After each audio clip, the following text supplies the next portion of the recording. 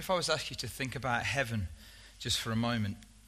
And if I was to tell you that there is one man-made thing in heaven, I wonder if you know what it is.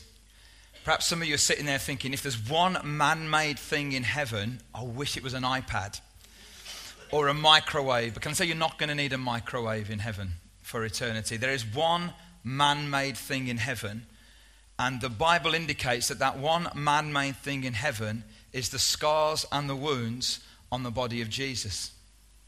Because they were made, they were made by men, weren't they? They were made by men, and they are now on the body of Jesus. The Bible says in Revelation 5 verse 6, then I saw a lamb looking as if it had been slain. In other words, there was this picture of a lamb, there's this picture of Jesus looking as if he had been slain. In other words, the scars on the hands of Jesus and on the feet of Jesus and in the side of Jesus are still on the body of Jesus. Even though Jesus has been resurrected and he's in a resurrected body, the scars on his hands and on his feet and on his side are still there. And it's really interesting when you read the stories around Easter, and you read the crucifixion stories, and then you read the resurrection stories, and it's interesting how many times Jesus came to different people and showed them the wounds and showed them the scars. The famous one is in John chapter 20 with Thomas. Remember Thomas? We call him Doubting Thomas. Actually, I think he wanted to be a believing Thomas, but he wasn't there when Jesus came in a resurrected state to the disciples. And like he came there, and just imagine the scene when they all came and said, you never guess what happened. You know Jesus who was buried, and you know the one that we saw him and we wept and we were there at his thing, and he was buried and they put him in the tomb and they put the stone over it. You'll never guess what. He's alive again. He's come back from the dead and he came to see us. And Thomas said, I don't believe it. I wasn't there. I want to believe it, but I can't believe it because I didn't see him. Then it says a week later, Jesus came again into a room, and he came up to Thomas and he said, it is me. And if you don't know that it's me, look at my side. Look at my side. Look at my hands. Look at the scars and the wounds. Then in another instance, he came to another whole group of disciples and followers, and he showed them his wounds again, and they worshipped him. And then in Luke 24, it says that there were two men on the road to Emmaus. Remember that story? And Jesus was resurrected and was there with them and was walking along the road with them, and they didn't recognize that it was him. The Bible says in Luke 24, verse 30, that when they'd been going some time, he said, why don't we come in and have a meal together? And they went into a house and they had a meal together. They took bread, like this bread here. And the Bible says in Luke 24, verse 30, when he broke the bread and offered it to them, they recognized that it was Jesus. How did they do that? I wonder if when he broke the bread and put his hand out, they saw the scars that were in his hands, and all of a sudden they said, this is Jesus. Because even though his body was resurrected, and God did that, and God raised him from the dead, he kept the scars in his hands. He kept the scars in his feet, and he kept the wound in his side. And I want to talk to you for a few moments, because in a few moments' time we're going to take communion, and we're going to invite you to come to the cross and to take communion tonight on Good Friday. But we're going to think a little bit first, before we do that, about the hands of Jesus. Because the hands of Jesus are absolutely amazing. Let me just tell you a few things about the hands of Jesus. You know, they were human hands. They were human hands. Okay, if you think that they were divine hands, they weren't. They were human hands. In other words, when Jesus was a baby, he had baby hands. Alison and myself yesterday went to see two people in the church, to see Mark and Vicky and James and Nat. If you don't know, James and Nat have had a baby as well, the day after Mark and Vicky. So we had two brand new babies. And when you see a baby's fingers, they're so dinky, aren't they? And people say, do you want to hold them? And I say, no. Because I just don't do babies at that little. Just about held our own, but I don't hold anybody else's, okay? But they're amazing, their fingers. And Jesus' fingers, Jesus' hands were like little baby hands when he was a baby. And then when he grew up to be a boy, they were boy hands. And then he was a teenager. So he probably picked his nose. No, he probably did. Because that's what teenage boys do. And people who drive cars. Okay? And so they were normal. They were human hands. And then when he was a man, they were man hands. And they were also not just human hands, they were working hands. See, the Bible says that Jesus was a carpenter. So he didn't have like the fairy liquid soft, if you remember that advert, soft washing up liquid. He didn't have that. He had rough, hard, calloused hands. They were human hands. They were working hands. They were also healing hands. He touched people and they were healed. He put his hands on people's eyes and they could see. He put his hands on dead people and they came to life. Not only were they healing hands, they were compassionate hands, because he touched people that he didn't need to touch. When he healed a leper by the word of his mouth, he also, the Bible says, he also touched the leper, because he knew that it wasn't just physical healing the leper needed, it was emotional healing. And that comes when you know that somebody cares about you enough to put themselves at risk and to touch you, because he was compassionate. So they were human hands, they were working hands, they were healing hands, they were compassionate hands, and they were scarred, wounded hands. Why? Why didn't God, when God raised him from the dead, why didn't he clean up the wounds as well? Why did he leave the scars in the hands of Jesus? Well, I think there are 3 reasons that I can think of. There's probably loads more. Firstly, they are the evidence of the extent to which God loves us. God sent his only son, and not only sent him, but allowed him to go through this. Yeah?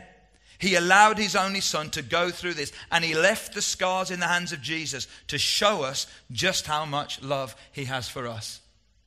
You know, I don't know whether I would do that with my son for you. Even those of you that I would consider and you consider that we were friends. I don't know whether I'd do that, but the Bible says he didn't just do it for friends, he did it for those who were actually enemies.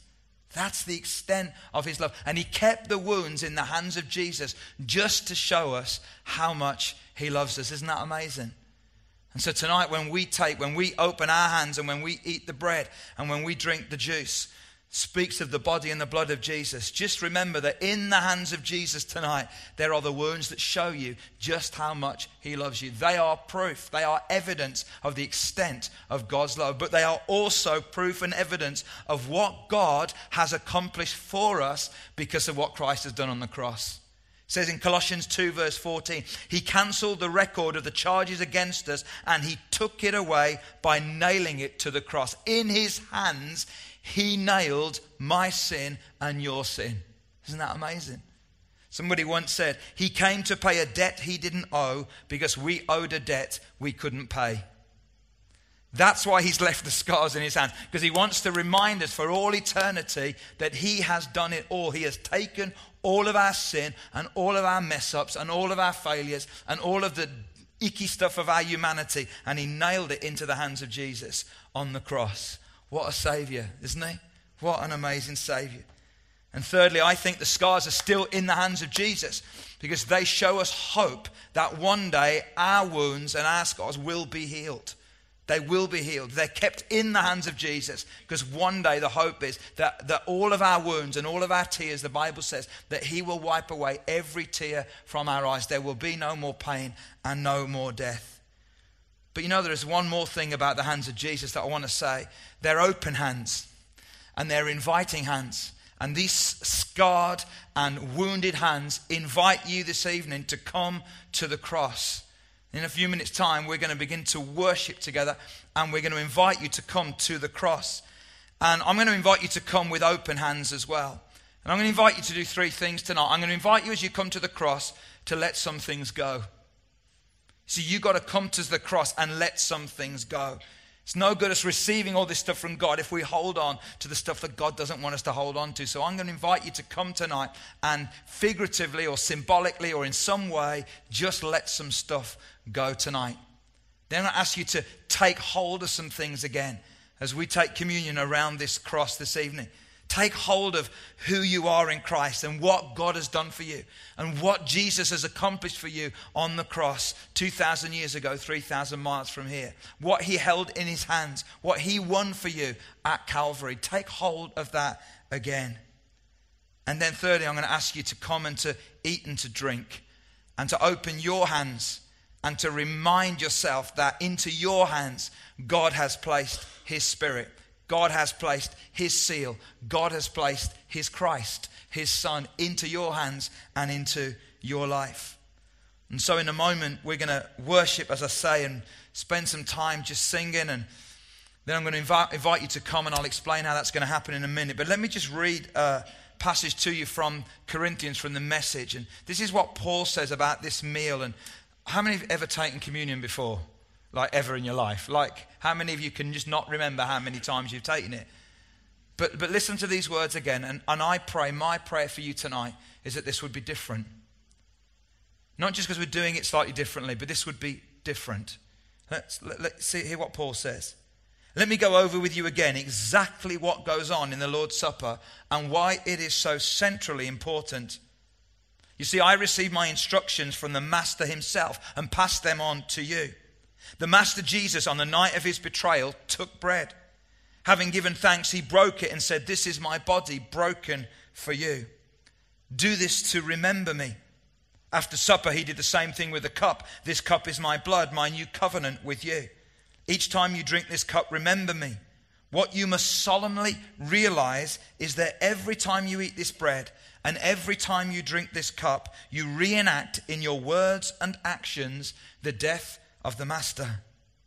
You will be drawn back to this meal again and again until the Master returns. You must never let familiarity breed contempt. Anyone who eats the bread or drinks the cup of the Master irreverently is like part of the crowd that jeered and spat on him at his death. Is that the kind of remembrance you want to be a part of? So examine your hearts, your motives, test your heart. Come to this meal in holy awe. Why don't we close our eyes for a moment? And just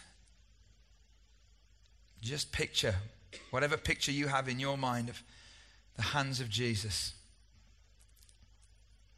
The wounded, scarred, human, working, compassionate, healing, open hands of Jesus.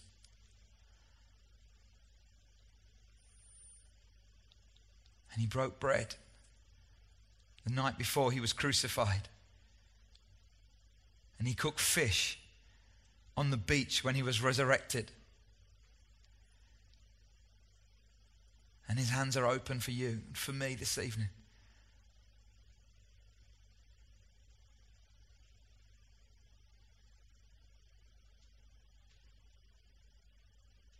So we're going to come. We're going to eat and we're going to drink. I'm going to pray for you. Christ Jesus, you hung upon a cross and died for us so that we might live for you. Your body was broken and your blood shed so that we might be healed and made whole. You were faithful unto death so that we might be faithful unto life. Your last command was that we might love one another, one family together from every tribe and nation, a new creation united through your sacrifice, redeemed by your blood and healed by your love. United by your covenant of peace, in your death may we find life.